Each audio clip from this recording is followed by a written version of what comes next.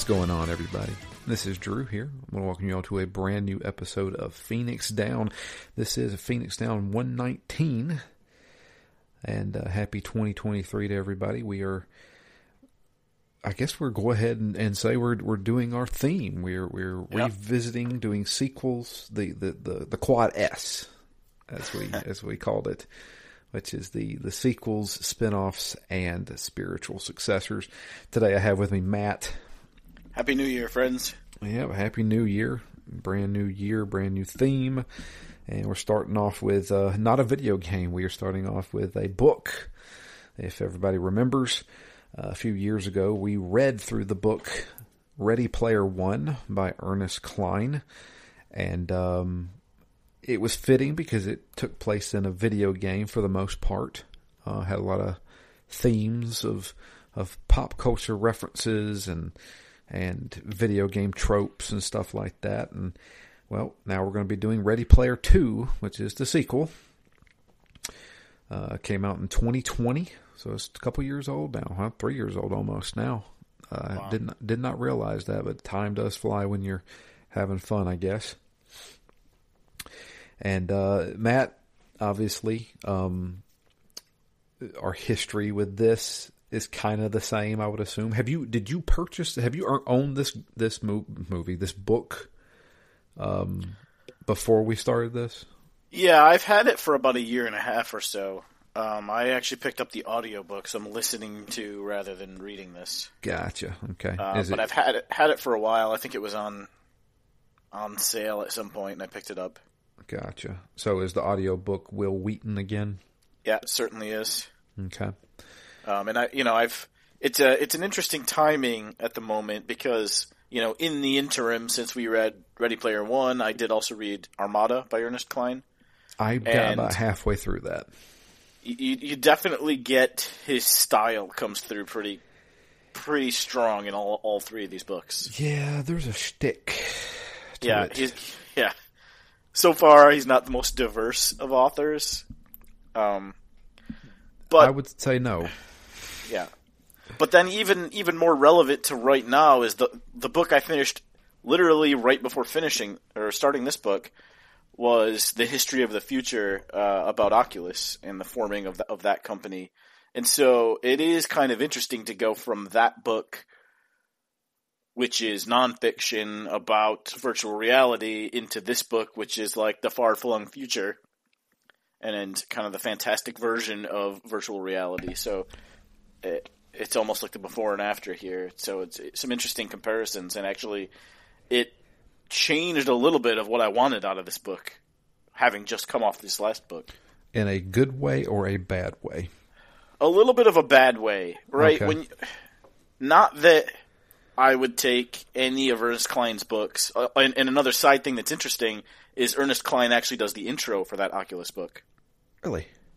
Yeah, he does the intro because apparently while he was writing it is when Palmer Luckey was working on Oculus. On his first versions of the Oculus. Right. And so there was a lot of synergy to the point that Oculus gave every employee a copy of Ready Player One when they joined. Gotcha. And so there was a lot of overlap between the two. And even Ernest Cline, he does like giveaways and kind of fun-themed promotions for his books. And one of them, if you won, you got an Oculus Rift. So there's a lot of kind of overlap between who's inspiring who here. Sure. And so that piece of it I do like and I find kind of interesting, right? You need, in many ways, some science fiction to stimulate people to try and make that fiction a reality. But then, there's always people then taking the reality and extrapolating it out into the future. So both versions of that, I think, are kind of the cool science to science fiction ecosystem. Right. So, man, I guess I own this. So last year, I began reading more. I made a conscious effort to read more during that time. Unfortunately, I only got through 4 books, but that was okay. So yeah, I also read Armada, or part of it. I got about halfway through it, and we touched on it earlier. Ernest Cline most certainly has a shtick. He has a shtick of really pushing nostalgia and pushing a specific nostalgia, basically his nostalgia. It's almost like he's writing these books for himself. Is it me, or does a lot of his books come off as fan fiction?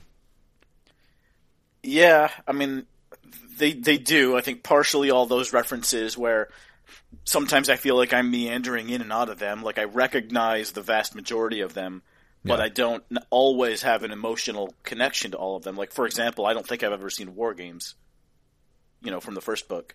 Sure. And so, a lot of the, not a lot of the references, but some key references in the book had to do with that. So in some ways I'm really close to it in one moment, and then I'm farther away in the next moment. And, I guess everybody probably has that kind of a relationship with it. But when it's so tightly intertwined with those references, and then, one of the other things, at least so far in this book and in both of the other books, the characters aren't particularly deep. So, that also gives it a little bit of a fanfiction vibe where there isn't really that depth or heft.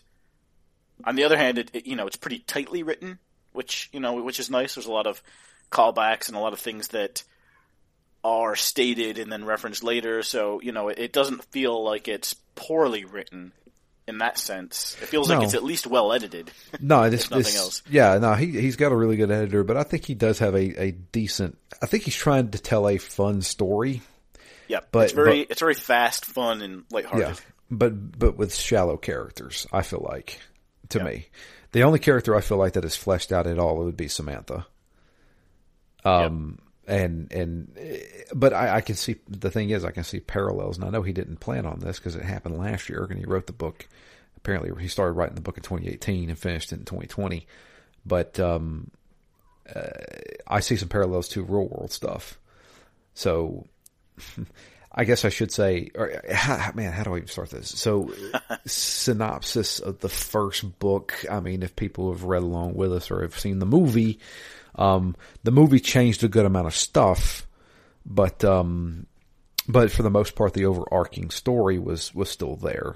They were doing an Easter egg hunt in this virtual reality world, which is basically taken over the world. Everybody spends most of their time in the virtual reality world, the Oasis, rather than in the real world where everything's kind of crappy, aside from the people who are the top 1% kind of thing. And it's an Easter egg hunt where the creator of this world, one of the creators of the world, he passed away and said, "I hidden this Easter egg, and if you guys can find it, you will inherit everything, my entire fortune," which he was a billionaire. Wade Watts is our main character. Him and a few other Gunters, as they're called, started searching for the keys and the gates that lead to the Easter egg. Wade was the one who got it. He won, and at the end of the book, he was basically left with Halliday, James Halliday, his entire fortune, including his property, his mansion, all that stuff. And he also had full reign of the Oasis. He owns the Oasis. Wade decided to split it with the rest of his Gunter crew, which was Samantha, known as Artemis, H, which was Helen, and Shoto, which was a young Japanese boy, who lost his brother, who was also a Gunter in their crew, who was killed by the rival company, IOI. And they tried to kill Wade. It was a whole big thing. It was a bunch of conspiracies and stuff like that. And I'm not, obviously I'm not finished with this book yet. So far, I feel like Ready Player One was a more exciting experience, I guess. Yeah, that's my takeaway so far, and I guess we're a little bit less than halfway through the book. Yeah. But my takeaway so far is that I like Wade a lot more as a down on his luck kid living in the stacks. Yes. Than I do him as the not at all believable, like, head of this company and head of the Oasis. So that's the thing is, so the first few chapters, I'd say probably the first 4 chapters of this book, which is probably the first 80 pages, is basically, I won the contest 3 years later, and what happened in those 3 years, basically. Just like everything that happened. Like I became a billionaire and we were stars overnight, but then he let the power go to his head and people were talking trash about him and he was a dumb kid. So he would go into since he had the robes of Agnarok, how's it pronounced? Anorak. The robes of Anorak, he was basically user admin. He could do whatever he wanted in the game. He could cloak himself. He could kill anybody he wanted to. He could do whatever. And so people were talking trash about him. So he would go and kill their characters in game. And that's one of the things about the Oasis is that since your money is tied to the Oasis, if you kill somebody and they have all their money on them, they lose all that money. They lose all their gear, all that stuff. So it's almost like video games meets real world, where like your status in the video game is kind of like your status in the real world too. Yeah. So he was being just a complete douchebag. And I was going to say there was parallels to that because last year, Elon Musk purchased Twitter. And I swear it feels like, what if Elon Musk won the Easter egg hunt and became a billionaire and said, I'm running this thing. Do anything I want. Yep. And just be kind of like a douchebag. So, and the thing is, and this is one of the things that Ernest Cline likes to do, is take a theme and beat it over your head while he's writing his stories. And obviously you can tell from the beginning, this is going to be, we see Wade being a douchebag and we're going to have his comeuppance, and then there's going to be a life lesson of maybe I shouldn't be a douchebag.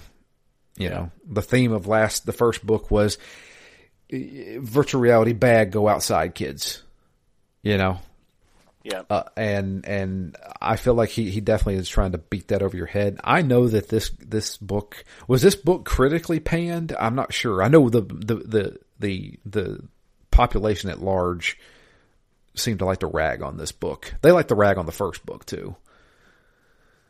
Yeah, I don't think it was. I mean, Armada also wasn't super well received, right? And I don't. Seems like Ready Player One so far is his best work. Certainly the most original of the 3. Right. So I don't know. So yeah, I think it's that piece, that simplicity of the message, the repetition of the message, and the shallow characters that all give it a very young adult vibe.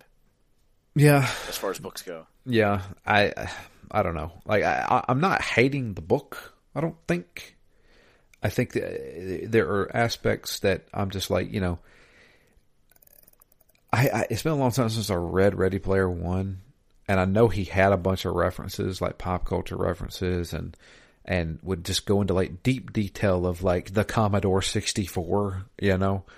And in this one, I feel like he does pop culture references, but he doesn't go into deep detail. It's almost like he's just name throwing. You know what I mean? And I was like, okay, I get it. Okay, yeah. You really like the 80s. I get it, man. Like, it's so strange, But then there was a part I read. I remember it was one of the worlds that he was going to, where he talked about Sonic the Hedgehog, and he went into detail a little bit about the lore of Sonic the Hedgehog and like the Chaos Emeralds and stuff like that. I was like, okay, well, I mean, I feel like he knows video game stuff, which is more of what I'm interested in. When it comes to like, a computer from the 1980s and how powerful it was compared to another computer in the 80s, that's beyond me. I don't. Like you're talking gibberish, and it's almost like you're flexing your nerd or something. Yeah, that's where it's kind of interesting, right? Because one of the points where he references an old computer, I think he talks about, I don't know if it was OG or Halliday, but their first computer was a TRS-80 color computer too. Well, that's almost exactly what I just literally bought from Canada, so it's kind of funny. I bought a TRS-80 color computer like 2 months ago. And so this old, like, little thing that's in my room here, hooked up to a CRT TV, is the kind of thing that Wade would like, right? It's, Right. You know, it's the thing that fits with, all right, well, this ties into Halliday's life, therefore we need to know it. That's the thing, though. It's not what Wade would like. It was what Halliday would like, and Wade likes what Halliday likes.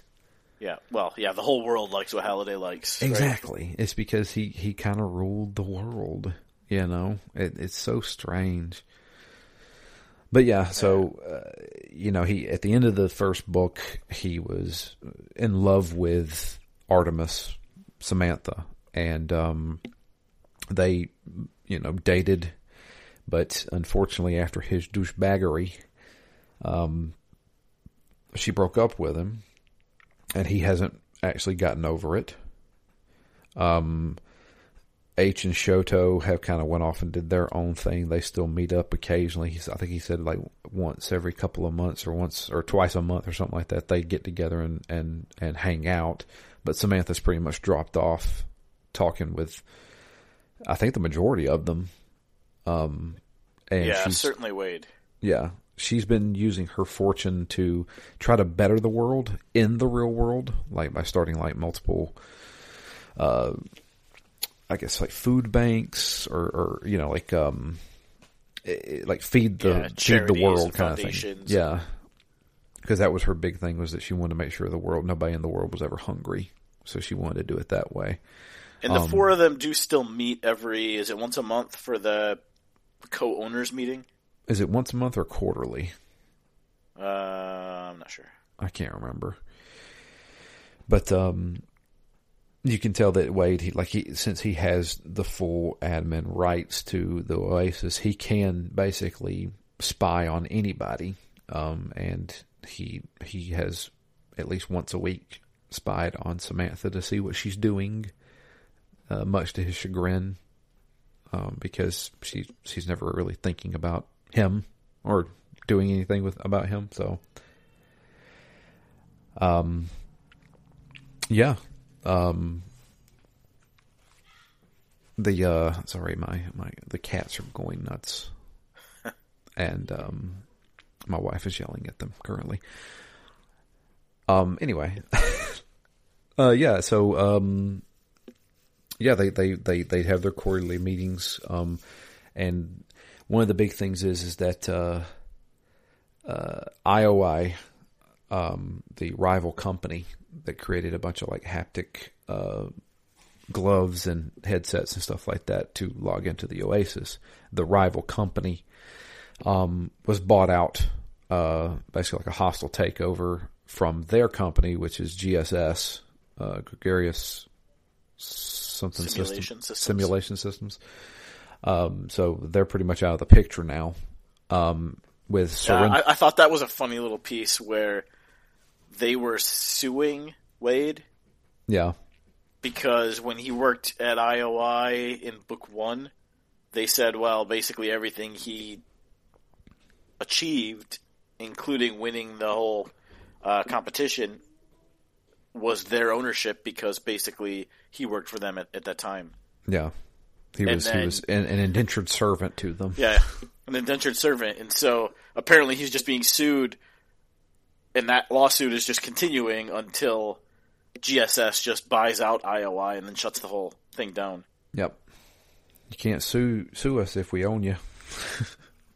Yeah, if you're a part of us. Yep. So, yeah. Sorrento, who was the president of IOI, has been sentenced to, I think he said death row, right? He's on death row for conspiracy to murder and for the murder of, was it Dido? Was that his name? Shoto and Dido? Yeah, Dido got thrown off the balcony, but then also the bombs in the stacks. Yeah, the bombs in the stacks that killed like his aunt and a bunch of other people. They were trying to kill Wade, but he wasn't there at the time. And so yeah, he's in prison on death row for that. So there's your villain gone. And when they decided to, start or take over the company as the four of them, they asked Ogden Morrow, which was the other guy who created the Oasis, the partner to James Halliday, if he would come in as an advisor, and he said he's good. I don't need anything. I don't need anything else from this company. Just want to live out my retirement kind of thing. Am I missing anything that happened in the 3 years? When in that time frame does he discover the Oni? So that's I think that's 3 years, right? I think it's in the 3 years. I think it's within the first year of him taking over, and then he releases it. And in those 3 years, they sold like 2 billion of them. Yeah. So that's probably the biggest thing that happens in those years. Yeah. For the Oasis itself. Yeah, he spends about a chapter talking about it. So basically, he took over Halliday's mansion, like his real world mansion. And it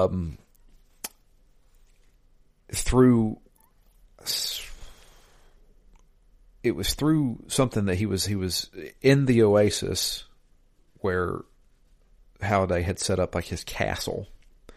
He noticed in the simulation there was something there that wasn't there before. And through following clues and stuff like that, he realized that there was something hidden in the GSS headquarters. And so he went to the headquarters and found it. And it was a special headset.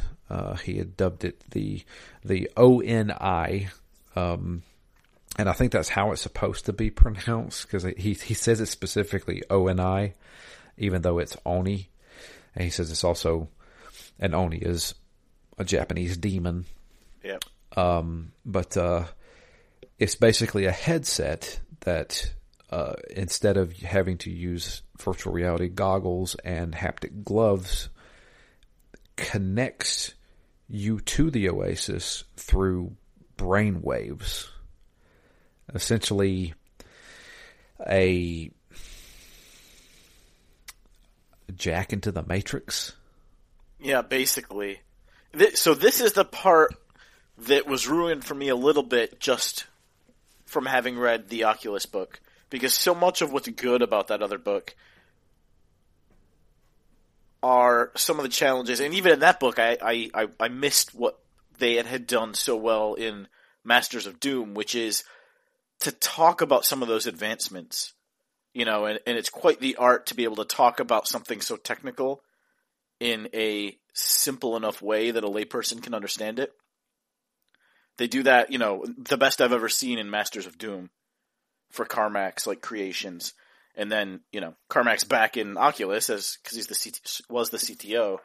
And they do some of it there, but they don't do it as well. But they talk about some of the, some of the advancements that were made. And I don't need to know the technical detail, but it's impressive when you can be almost like awed, like, oh, this is a thing that this person figured out, and they were the person that figured it out. Like that's pretty interesting. Sure. The one thing that kills me about this book is when they talk about things as big or complicated as, well, now we're just taking whole mappings of the human brain, and every single sensation that a person has is now mapped and digitized.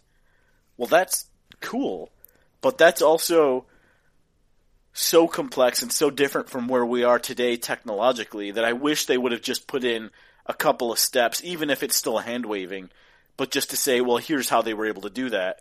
You know, Halliday the genius did X, Y, and Z, and that allowed us to do this. Yeah. But they don't ever do that. And maybe I shouldn't expect that they ever would, but coming off of the last book that was so like, here's the reality, here's the challenges we had, and here's how we overcame them, to this book where they're like, yeah, we just made a ridiculously large leap in technology, and don't even ask how or why. You know, it's what takes me one step out of the book. Like it makes it feel less realistic to me, because if this were real, that's a thing that they would sing the praises of. Like, this was a genius maneuver to figure this out. Here they don't mention it because, I don't know, maybe it just, that's not the level of detail that has been gone into for this world. But It's the kind of thing that had it been there, I would have been like, oh, cool. This is, not that I believe this is any kind of reality, but it would have made it feel a bit more real, more stepwise to get from where we are today to where they are in the book. Yeah. So basically, this headset, which, it's basically like a cranium thing. I'm imagining it like a skull cap that then goes down the back of your neck kind of thing. Yeah. Is how I'm imagining it. That might be wrong. But basically it attaches to your head, and using, I guess, brain sound waves or something like that, puts the user into a deep sleep to where they can log into the Oasis or do other things, including, it's basically, gosh, like I'm trying to imagine like things like in movies or TV shows. Yeah, it's like an induced coma. Yeah, it's an induced coma, but you still have usage of your brain, and your brain is basically doing the things that you're programmed into. Your brain's basically synced up to your avatar instead of to your body. Exactly, which means you can feel everything and it feels real. You can eat something and you can taste it. Everything that you can imagine. It's basically like you're having a very vivid dream, but you can control it. And there's no need for, gloves or a headset or anything like that, because you are basically your avatar. I think the one thing he did mention was, unlike the Matrix, if you get hurt, you don't get hurt in real life, as far as I can tell. Yeah, they put like a damper on it, so you can feel pain, but only a very light version of it. Right. And obviously, if you eat something in the Oasis, you're not full in real life or anything like that. It just gives you the sensation. But as soon as you log out, you're back to normal human you. One of the big things is, and they push it a good amount, is that there is a 12-hour limit. You can only be logged into this thing for 12 hours. After that, it will automatically log you out, because there has been, apparently they did some private testing, and they found that after you go past the 12-hour limit, you can suffer brain damage. Or if you take it off while it's in use without properly logging out first, you can have brain damage. Oh, really? Yep, those are the two warnings I think that they give at the beginning. Gotcha. So there you go. So yeah, he finds this prototype hidden away, and it has the schematics. It comes with the schematics, the instructions, everything like that. So Halliday had completed this, but kept it secret. And Wade's like, "This is amazing." He showed it to everybody that was part of the board of directors, I guess. H and Shoto were all about it, and Samantha was like, hell no. Do not use this. Do not release it to the public. It will create... The one thing that we wanted was to get people to log out and enjoy their lives. You do this, they'll never log out. Yeah, they're going to be even more addicted. Yep. But as they put it to a vote, unfortunately, Samantha got voted out of that one. And they released that to the public. And kind of a tough voting system they've got with 4 people. Yeah. It's either tie or guaranteed lose or win. So there's not much leeway there. But yeah, they released it to the public, I think in the second year that they were owners. And it sold like gangbusters. I think where we begin the story, I think he sold 2 billion units. And I think he was saying like only 10% of the people don't use them now. Yeah. And it made them bukus of money. Tons and tons of money. So they are wealthy beyond their wildest dreams. Which so far to me seems like if the theme of the first one was that, you should go outside and not spend all your time in the simulation. The theme of this one so far pretty much seems to be, absolute power corrupts absolutely. Like, Wade's just a dick. The more money he gets, the more famous he gets, the more power he gets, the more of a dick he is. Yep, pretty much. Which is one of the big issues that I have with the beginning of this, because, I mean, obviously people would navigate that situation mentally very differently depending on the person. But it's weird to me that he has an amount of self-awareness to say, I've become the 1%, the 0.001%. I'm the richest person around. I can do whatever I want. And I know that can be a bad thing. It's weird for me to have him say things like that, but then continue to do things like specifically betray people's privacy, or the things that he continues doing. It's not like he, a lot of times it could be like a slippery slope, right? Where you don't really think what you're doing is bad, or you're in denial a bit, and then when you finally realize it, you change your ways. It's almost worse that I feel like he knows the whole time, but keeps choosing to do it. Yeah. I know I'm being a dick, but I'm going to do it anyway. But who's going to stop me? Yeah, who's going to stop me? Which I guess, is he the bad guy? Yeah. That's what it seems like. I don't know. Yeah, so it is in some ways it's interesting, I guess, to have somebody go from the underdog hero to the bad guy, but it's still all told from his perspective. Yeah. But I don't think they do enough with it to make it interesting. Yeah, it's just like, we're gonna make him a dick now.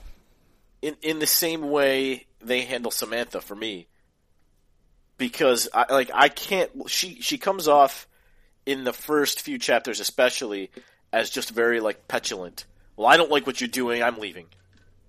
Like, I can just imagine her with her arms crossed, stamping her foot, pouting. I'm like, these are supposed to be four people. They've gone through a lot together. They disagree on this subject of whether the ONI should be released, but they never ever have a real debate. It's just her spouting off some this is bad, it's going to corrupt people, blah blah blah, and then everyone else is like, no, it's not, or we can deal with it. They never actually have a debate about it, and it really makes them feel more like kids or like teenagers. And I know they're meant to be young, but it comes off almost with everything that they've gone through. It just doesn't feel quite right to me. Yeah. I feel like they would have had a deeper conversation about it, and it doesn't appear that they ever have. Yeah, I mean, I guess that is one of the things is if it's been 3 years have passed, Wade, H, and Samantha were all in high school, so I would assume they're 23 max in this. Yeah. The only person that we know for real is young would be Shoto, because they actually mention it. Shoto's 18 now. When they won the contest, he was only 15, I think. And he's apparently they're having he's already married and has a child on the way, because he's trying to be an example, because Japan has a really bad underbirth rate going on where nobody's having children, so he wanted to be an example for it and stuff. Which I would say Wade is probably 22, 23 at the most. Yeah. So, I don't know. Yeah, I mean, you would think they would have advisors trying to tell them, this is not a good idea. Yeah, and that's the other thing. These four people don't at all feel like they're running a company. No. Plus, what's his name? Faisal? The business guy? Is this a new guy? He wasn't in the first one, right? I think it's a new guy. Okay. But it doesn't when he was a 16-year-old kid living in the stacks and trying to escape his not so great life, it makes sense, that coupled with Halliday's, challenge, that he would spend all his time thinking about 80s trivia and stuff. But for him to still act this way when he's supposedly responsible for this company, I mean, has he made any decisions in this company other than to release the ONI or not? I don't know. I assume this is his job. This is what he does every day, but you don't get any sense that he's been living a corporate life for years. He still acts like a child. I'll make a reference. You remember the movie Little Big League? Yeah. It's that. A kid is now the manager of a baseball team. Yeah. Or Richie Rich, like it's a kid trying to run the show. Yeah, Richie Rich. So I don't know. It's weird. But they're definitely taking on some more real world stuff. I mean, obviously, people are trying. They're trying to. All of them are trying to use their money for charities and stuff like that. And I mean, even Wade. But I don't know. It does come off a little like, is this playtime? Yeah. But then there's times where he's like, he tries to take charge, like whenever, we'll get into it, but like when he's trying to do an investigation and stuff like that. I'm like, how old are you? Are you trying to be an adult here? I don't know. It feels weird. Just a little bit. So yeah, I guess that leads up to the third year where all this starts happening. Well, no, it was a year when the new Easter egg hunt started, because it's been a year. So I guess once what was it? It was revealed. So the Oni gets released. Yeah, the Oni gets released, and I think that's when stuff started activating. I think as soon as they hit something like 777 million people logged in simultaneously with it. Yeah. It triggers. Yeah. And it's a new Easter egg hunt, which seems to be only geared toward the owners of the company. Yeah, the Anorax heirs. heir. The Anorax heir. And it is in regards to finding these 6 shards. The 6 shards of the Siren, which Wade starts to think it had something to do with, I guess, alright, so it's Ogden Morrow's wife who passed away in a car accident years ago. She played a part in the first book as well. James Halliday was very interested in her at the time and had developed a crush and an obsession with her. And he used some of that knowledge to basically start the Easter egg hunt from the first book. And this one seems to be centering around her completely. Yeah, because they're looking for the Siren's soul, and they're basically saying she is the Siren. Yeah. And to make the Siren whole again or something like that. Yep.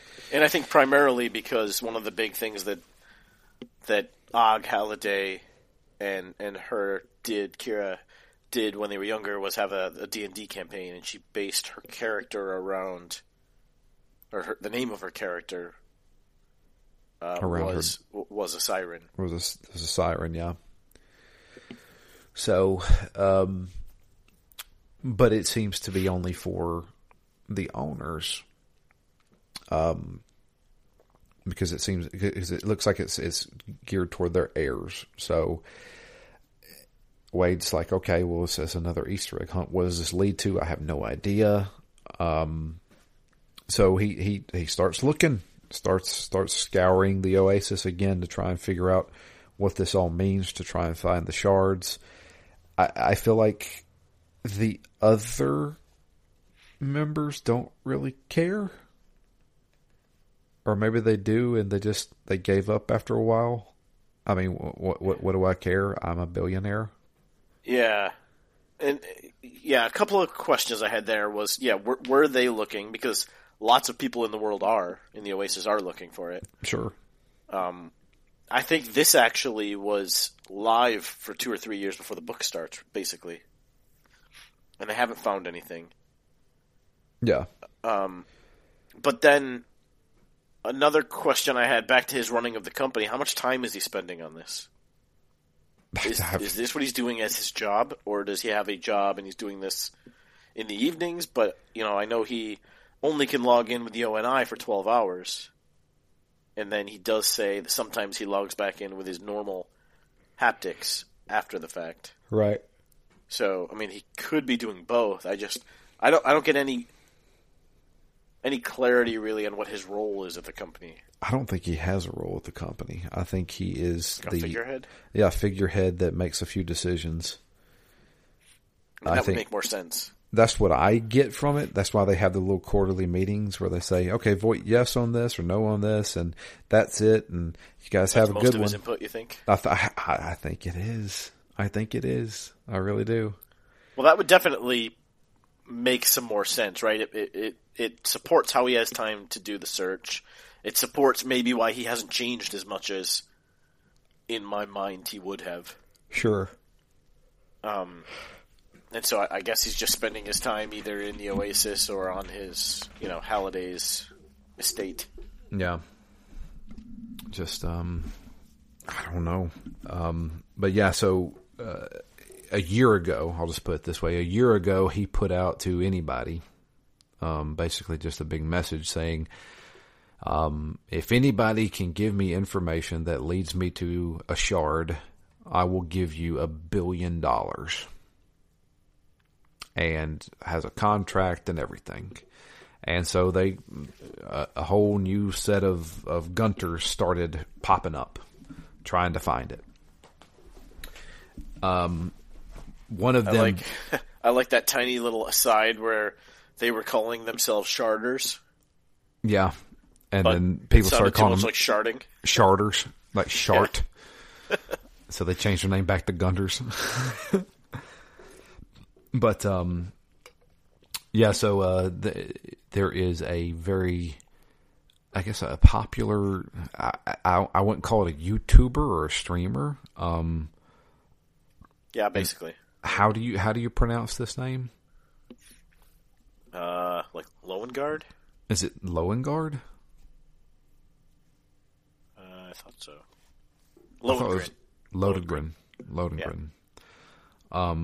Who reaches out, sends an email. So Wade set up an email basically for the tips line, and he set it up to where anything that was bogus or anything that was a dead end or something like that would get filtered out. And only a few emails really come in that could be legit tips. But he takes notice in this one because he's actually a subscriber to this person's channel. And he set up such elaborate filters that almost nothing gets through. Yeah, and this one seemed to be legit, saying I know exactly where a shard is. I've seen it, and I will take you to it for the $1 billion.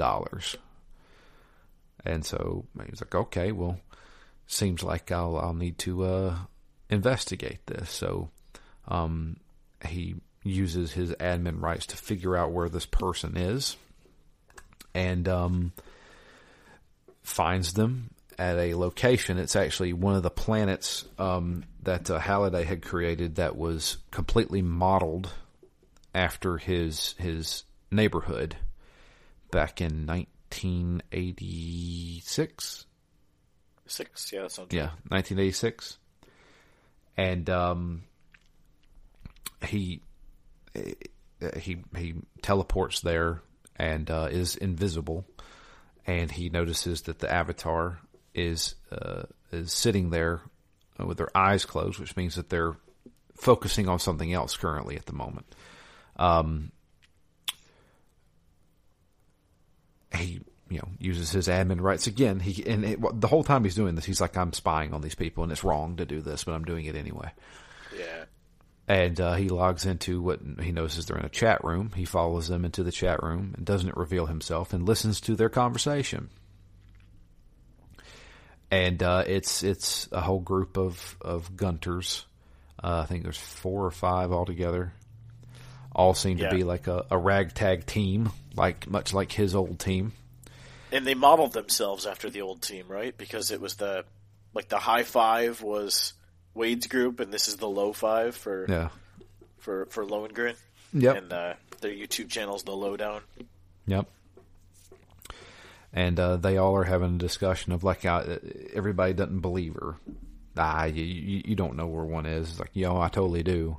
And when I get that $1 billion, I'm going to buy us our own house, giant house, and I'm going to move all you guys in, and we're going to just live the good life. We're going to get out of this dump that we've been living in and have a better life for ourselves. And everybody's like, are you really going to do that for us? And they're like, absolutely.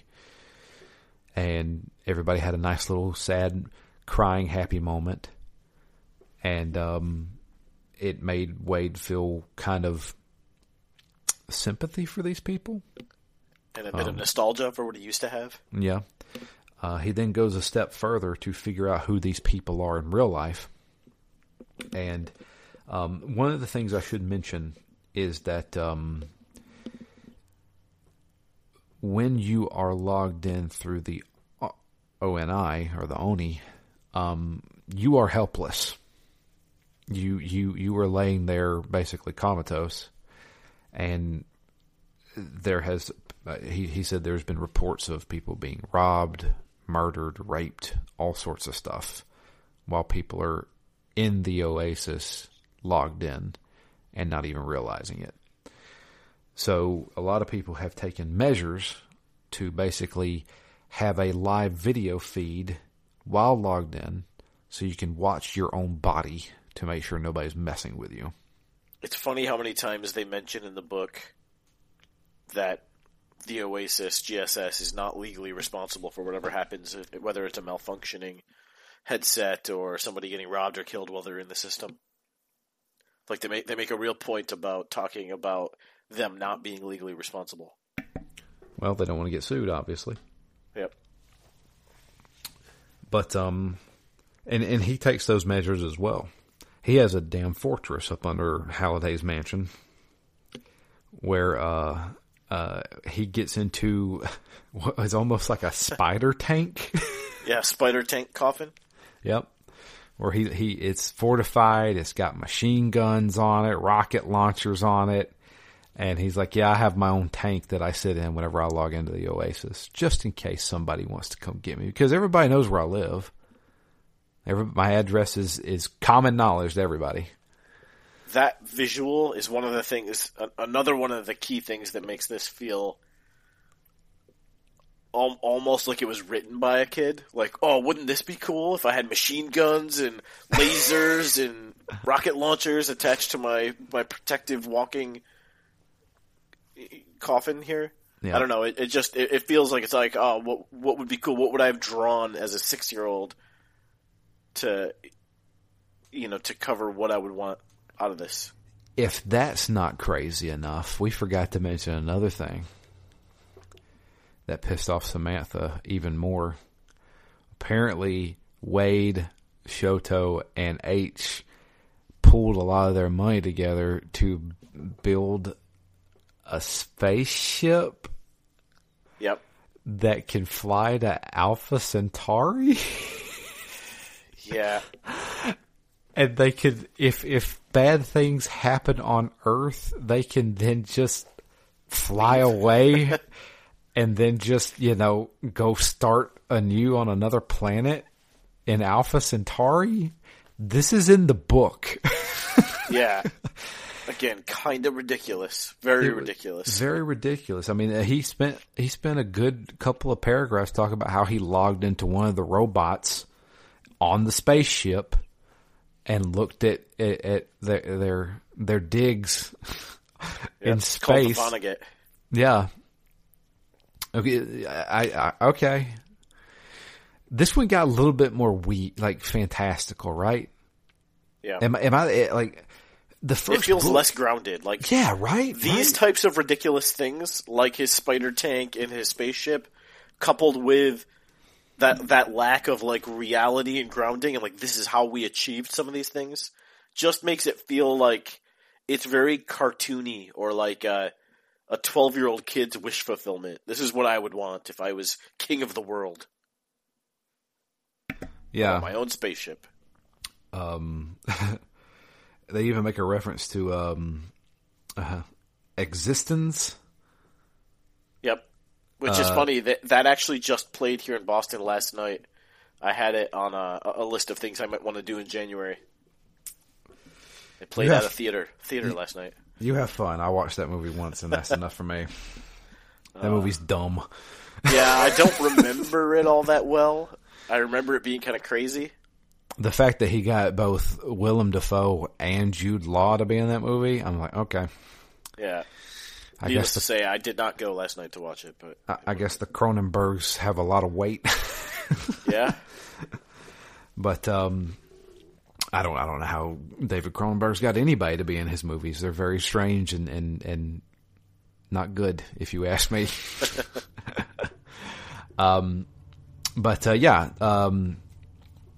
So yeah, there's some weird stuff. Like the first book was completely grounded in reality. I could see, sure, it's fantastical in the fact that like in the future, everybody logs into this network. There's a guy who is it may have been a multi-millionaire, could have been a billionaire, who realized that these kids may take over my business. I need to get rid of them. He hires some people to go blow up their house. I could see that happening. I'm sure that's happened in real life at some point. Yeah. And that makes more sense.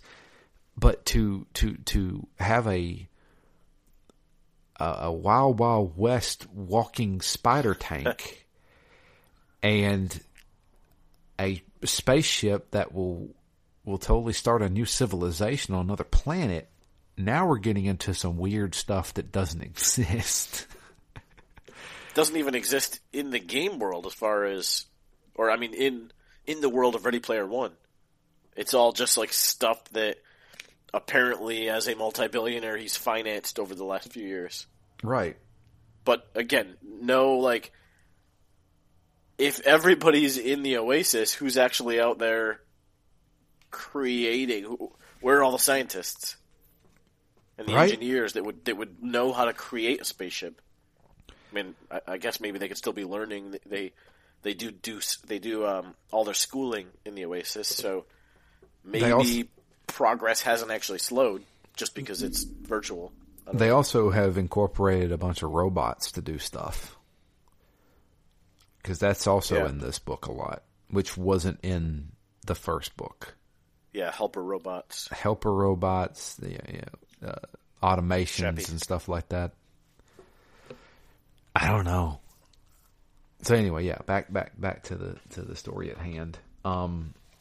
So he spies on these people. I say all that to say that he actually logs into the webcams that are pointed at these people, so he can see them and see what they actually look like. Because he was curious, because he mentions that was it Lodgren? Yeah, Lohengrin. Lohengrin. Because he noticed that in some of the videos or live streams or YouTube channels or whatever, sometimes she changes from a female avatar to a male avatar and stuff like that. And he was like, okay, I got to know. Because he developed a crush on her. And he makes it a point, so I have to bring it up. He makes it a point that he looked at the profile and saw that it's a female that was assigned male at birth, so a transgender person. And then he goes on this long.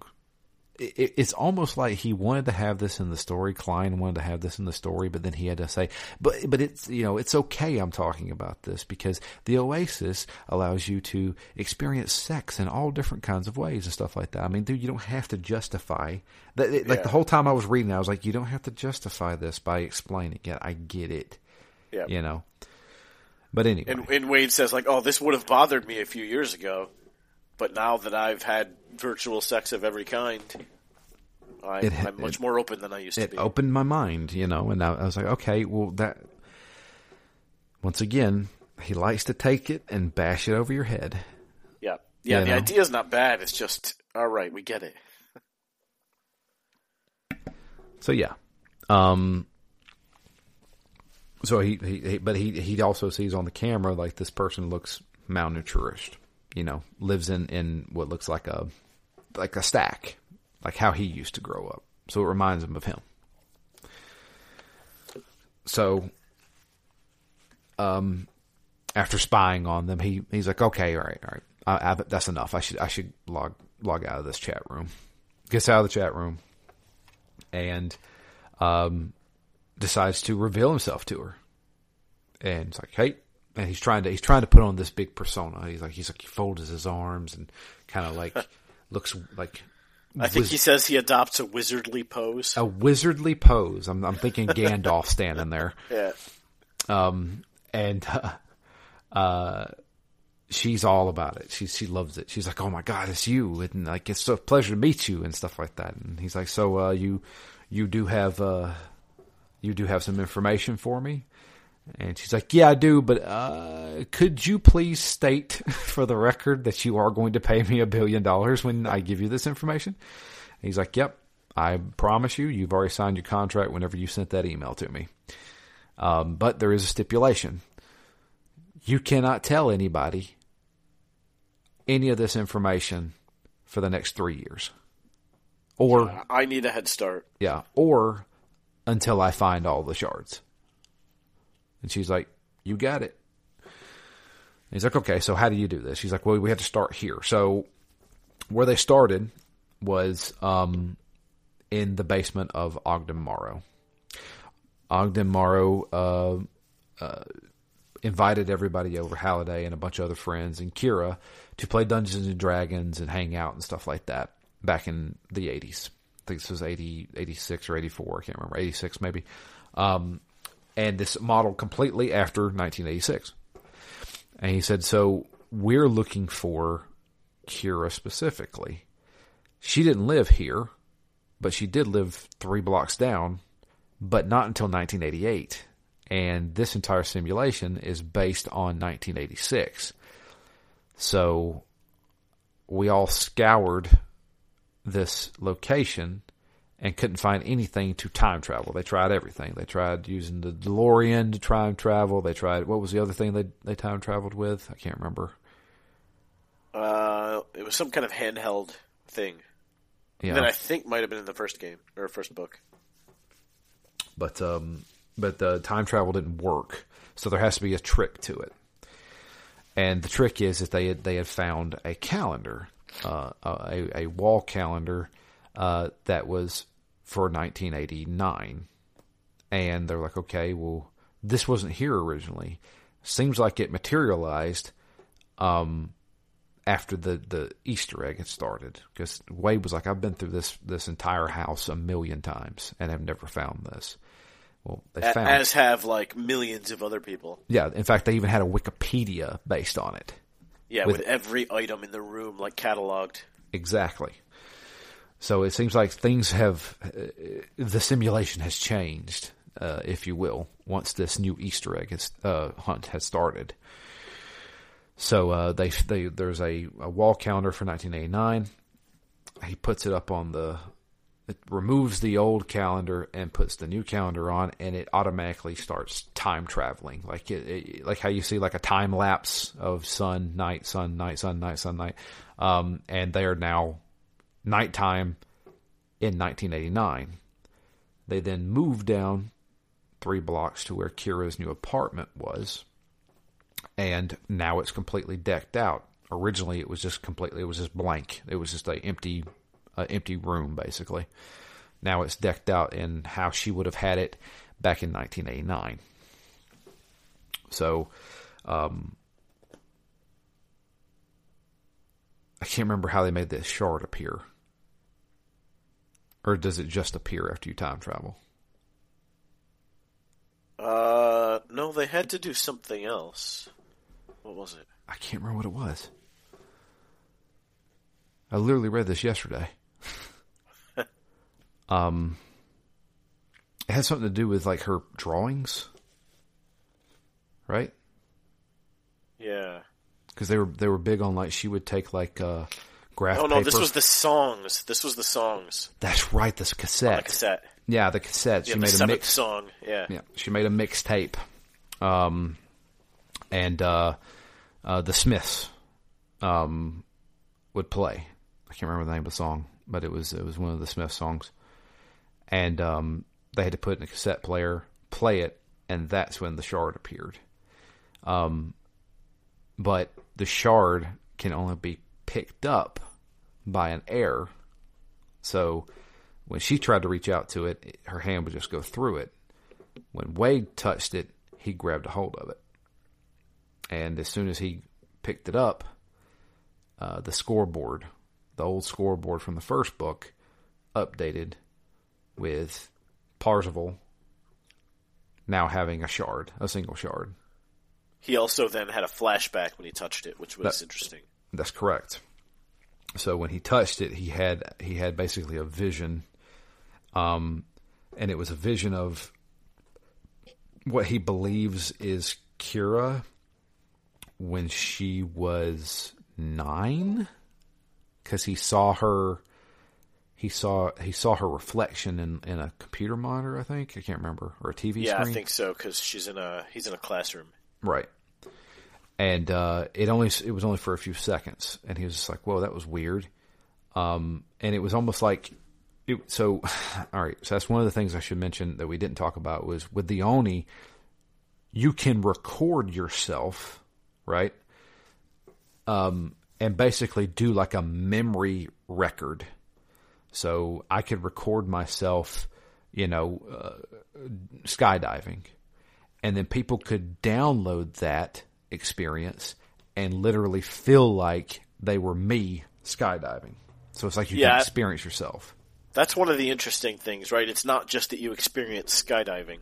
It's that you experience the other person experiencing skydiving. Yes. It's, God, there is something on the tip of my tongue, like a movie or something. I guess Being John Malkovich? I don't know.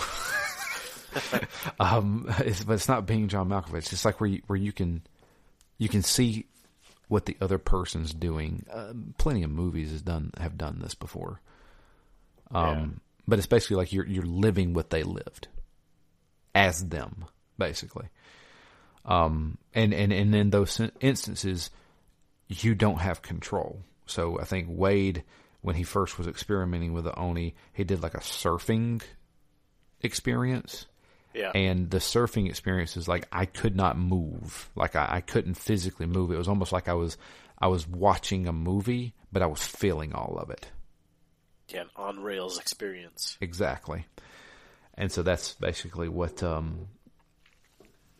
he experienced here. Now the weird thing is, and he even thought about this, was that we couldn't record ourselves back in the late or early 80s and late 70s. How did he get this recording? Did he just make it himself and just kind of guess at what she was like? And I have that question too.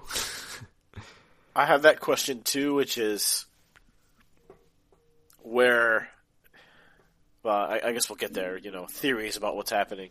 Sure. So, but yeah, the scoreboard lights up. His name is there with one shard next to his name. 5 more to go. He's now a sharder. Yep. And he keeps true to his word.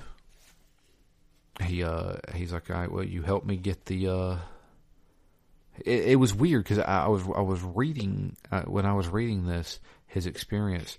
She was like, "Hey, I have theories on the other one." He said, "Save it. I don't want to hear it." And I was just like, "What? Like, hello?" Yeah, you've been trying to find these for years. At least I guess there's a little bit of a difference, right? Because there was no clue, no more clues, I guess, since the original one that everybody had. on where the first shard was. But once the first shard was found, I don't know if Lohengrin could read because the second clue is on the first shard. So could she read it? Or she must have, right? Because if she had clues for where the second one was. Yeah, I would assume you could read it, you just couldn't touch it and put it in your inventory. Yeah. It's a good question. I'm not sure. But yeah, that's where he gets the second clue. But she was like, "Yeah, I have an idea for where another one is." And the way Wade is just like, "Yeah, don't worry about it. Save it. I'm good. I'm good. I appreciate your help. I'm good though." And I was just like, "What are you doing, dude? Like what? Like are you did you have a lapse in judgment for a second there?" But yes, I was like, because that's a big difference, right? With the first clue, billions of people had access to the clue. She was the only one that found it. Now for the second clue, provided she doesn't tell anybody, there's only a couple people that even know what the clue is. So he's not going to get help from anyone else. Except for the people he tells, right? as far as I know. Because the whole Oasis doesn't know what the second clue is. No, the whole Oasis doesn't even know how he got the first shard. So, I don't know. As far as I know, the only two people that know about it is him and her. I don't know. But yeah, I found, I was like, okay, so we're going, so he dropped the douchebag for a moment and then came right back to douchebag? Yep. I mean, you know, and that's where, again, I would understand a little bit of him feeling, because they talk about him feeling ashamed that he had to pay for it, and then moreover, specifically feeling like a Sixer because he didn't earn it. So I get that there would be an inclination to want to figure it out yourself. I guess especially at this point because as far as he knows, there's no competition at all to find it, right? It's only him. So, I don't know. I mean, I can kind of see him wanting to do it on his own, but yeah, I don't. It doesn't really come across as he wants to do this noble thing. It comes across he's like petulant, which I keep feeling that way about him and Samantha in this story so far. Right. But no, he, like I said, he stays true to his word. He pays Lohengrin the $1 billion, and she's very thankful for that. Gives him a big hug, thanks him. This is going to change my life and all my friends' lives. And I think he started had to log out because he was running out of time. Yep. And then I like what happens like the very first thing the next morning. Yeah, because he's like, "Oh, I can't wait for everybody to be talking about me. Let me go see what's on the news feeds." Right. What do they call it? The Mead feed? Yeah. The media feed? The media feed. There was a few things like they came up with like new terms for stuff like the Earl in real life and then in the Oasis. But yeah, so he gets an emergency phone call, and it's the guy. What's the guy's name? Faisal. And he's like, "Yeah, I don't think you've heard yet, but it's about Ardgren Morrow." And he's like, "Oh God, Ardgren Morrow's 75 years old. I should have tried to reach out to him, but I kind of ruined our relationship because when this new Easter egg hunt, I started asking him about his dead wife, and he was like, I don't want anything to do with this. Stop talking to me."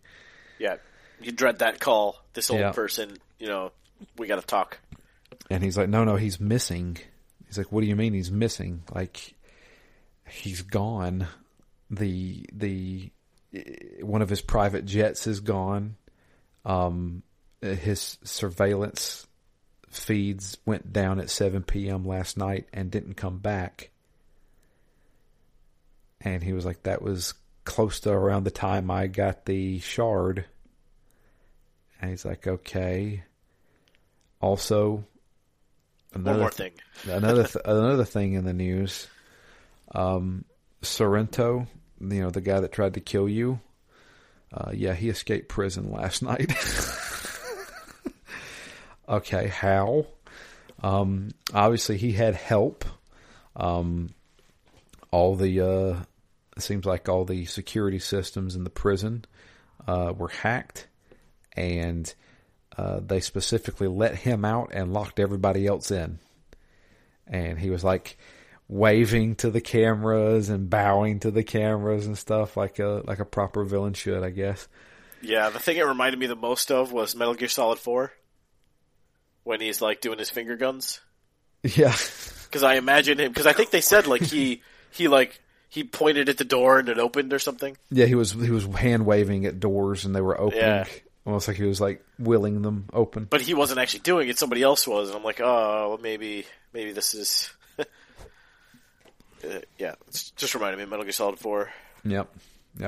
That's. Whew. So yeah, now Sorrento, who is only about 50 miles away, he was in a maximum security prison outside of Columbus, Ohio. I feel like they mentioned that a couple of times too. Yeah, like he's not far away from me. I wonder if he's coming back. Well, everybody, it's like he's probably on the run. Like, why would he come to you? Like, well, he is kind of pissed at me, but. And I do like a little bit of the awareness there when they're like, "Oh, don't worry, you've got the best security that money can buy," and he's like, "Yeah, well, so did Ogden." Yep, and he's gone.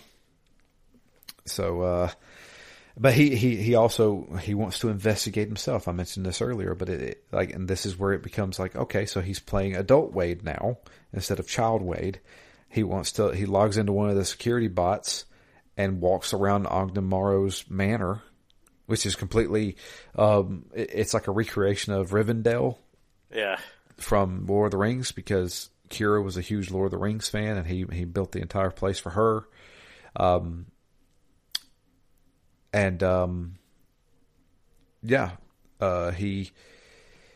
He goes and investigates, sees that nothing really is awry. It's not like anybody left like forcefully or anything like that. And there is one private jet that's gone. And he's like, okay, so what happened to Ogden? He didn't leave a note or anything like that. Somebody either kidnapped him or he just up and left and didn't bother to tell anybody. So, don't know there. Other weird things are that Sorrento's logs had been deleted. And he's like, nobody could delete those logs. It's not possible. Yep. Nobody, not even him. That's the one thing. So how was his Oasis logs? Because apparently any prisoner can log into the Oasis for an hour every other day or something like that. I can't remember. Yeah, just to get their fix. Yeah. So, that's also weird. After doing his little investigation, he's stumped. He doesn't know what's going on. And then he gets a notification. There's been an update to the leaderboards. Ogden Morrow is now on top of the leaderboards with a shard. The other heir. There you go. So that's when we realize it's not just him who won. It's anybody who was the heir to Halliday's fortune or heir to GSS, which is, it could be H, could be Shoto, could be Samantha, could be Parzival, or it could be Ogden Morrow. And if this Easter egg hunt surrounds Kira, who knows her better than the husband? Yep. And which you know that he does know her well, because is it only like 10 minutes after the first shard he gets the second one? Is that, I don't know if that happened in mine. I think that may happen in the next chapter that I stopped at. Oh, well, it's pretty quick. They're like, 10 minutes later, he has a second shard, and now Wade's feeling very far behind. Oh, gotcha. So yeah, that's that. It kind of left on that cliffhanger of, oh crap, Ogden's logging in and getting the shards, and Wade's like, I need to hurry. Oh, wait, you didn't get to the next chapter? I don't know. I can't remember. The last thing I remember was Ogden made it to the leaderboards and he had a shard. Oh, you stopped maybe 10 minutes before. I don't know if I should say. I won't say. Why not? If it's that big of a deal, tell me. I mean, I'm going to read it in the next tomorrow. So it's basically the next chapter is what sets the book, sets the challenge of the book. Okay. You get to know who the bad guy is, at least ostensibly. Okay. Are you dancing around it?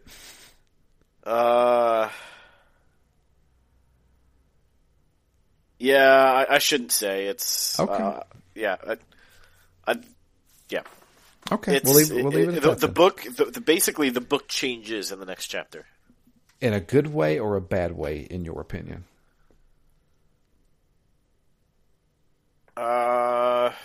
Probably in a good way. Okay, to be determined, I guess. Yeah, to be determined. Okay.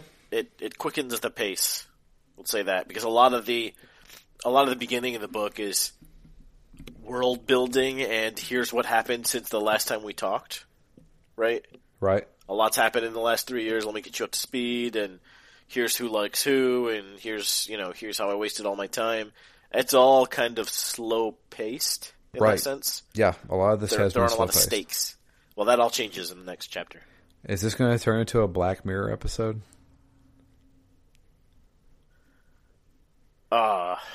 I feel like it is. I feel like it's going to be one of those, you have to do this, and if you don't succeed in this time frame, everybody who's ever logged in on Aoni's going to die. That's the book I want to read. Yeah, I was just going to ask you, what do you think happens either in the next chapter, or what do you think the point of the book or the focus of the book is? I feel like there needs to be, or something like the Oasis self-destructs or something like that, and you can't ever log into it again. Well, you did get to the part where he talks about his nightmare that he keeps having, a recurring nightmare. Yeah, reoccurring nightmare of him pushing the big red button that shuts down the Oasis to the tune of Salt and Pepper's "Push It Real Good." Push it real good. That's right. Yeah, no shortage of references. That is for sure. So, how do you feel about it so far, Matt? You're farther than me, obviously, but yeah, I'm probably 3 or 4 chapters farther. Yeah. I think I have the opportunity to not be wholly disappointed, but the more I read, the more my expectations kind of lower by degrees because of the things we've already talked about, right? Like, I don't expect powerful character moments because I don't think any of the characters are really deep enough to evoke those emotions. I do think there will be some cool ideas, but I don't even want to mention them without you getting just a little bit further, so maybe I'll save that. Okay. So, unfortunately, you know more than I do, so when it comes to predictions, you may end up spoiling something for me. Yeah, exactly. The things I want to predict, might even give away things that I already know, so I won't say. Gotcha. All right, so I'll at least say that I want more real world stakes. I want I'm not worried about their online characters and avatars and stuff like that. I'm worried about, is somebody going to blow up Wade Watts' mansion? That's what I want to know. Because I feel like the best parts of Ready Player One were not the references or the Easter egg hunt in general. It was more of the conspiracy. It was more of hey, I'm having a lot of fun in this virtual world. Also, somebody's trying to kill me in the real world. Him sneaking into IOI and pretending to be a servant for them just so he can infiltrate, that's fun to me. I want some real world stakes. Yeah. So, assuming Nolan Sorrento isn't the big bad, who do you think it is? Who might it be? So I had these thoughts a couple of days ago while I was reading. I said it would be interesting if Samantha turns out to be the villain. She's going to take down the Oasis, even if it means killing her and a bunch of other people. Now, if you remember, Sorrento had a reason for shutting down the Oasis, if you remember correctly. Because there was an afterword that Klein wrote. You remember me and you talked about it? Vaguely. And Sorrento had a sister who became like highly addicted to the Oasis, and she ended up overdosing or dying or something like that. And that's when he decided, I'm going to win this to shut it down, if you remember correctly. And I'm curious if that's still canon, and if that's still his motivation. Yeah, interesting, because they do bring up, in the disagreements that Wade and Samantha have, right? There's a couple of times where he brings up and wants to bring up her parents, and apparently they died in like an epidemic or a pandemic or something. Yeah. And his point being that had they only been logged in and interacting digitally, they would not have gotten sick. And they do spend a lot of time touting all the potential benefits of a fully connected world like this. Whereas she's railing against it like, haven't you seen The Matrix? I say Black Mirror episode because there was a Black Mirror episode called San Junipero, where people close to the end of their lives could upload their consciousness to a server and live there forever. Perhaps that is it, where people will forever be trapped in the Oasis. Yeah, there's also I don't know if you've watched it, the Amazon Prime show called Upload. No, I haven't seen that. Similar, like there's a whole world that's digital, and people upload their consciousness into that world. Gotcha. So that may be the case. I don't know. I'm just spitballing ideas here. Or they could all just be dead, and this is some kind of hell or purgatory. We're going back to that theory again. One of these days. One of these days. It's not going to be Danganronpa, but it's going to be one of them. Yeah, I don't know. That's a good question. So far, I feel like I don't hate this book, and I don't mind it. I am getting to the point where I'm starting to roll my eyes at some of the things that are mentioned in this book. Yeah. I'm definitely doing some of that, and I'm definitely aware of some of the lack of depth. But on the other hand, it's kind of like a lighthearted popcorn adventure. Sure. And, maybe it depends as much on my mood as it does on the book, but I'm okay with it. I'm happy to be reading it. I just don't expect a ton out of it. Right. This is no Jurassic Park. Yeah, it's not going to be life-changing. No. Or Sphere. But also, again, reading it following Oculus, it's interesting to extrapolate and think about where we might be in 20 years, assuming that VR continues to advance and, they keep putting out new generations like they do regular video game consoles, and you're able to see that kind of generation to generation advancement. I don't think we'll ever get there, Matt. We've had VR before, and sure, the technology is getting better. I've experienced it myself. It's really cool technology, but it is niche technology that I don't think will ever take hold. The majority of people don't want to play their games like that. Yeah. Myself included. It's a fun tech demo for me.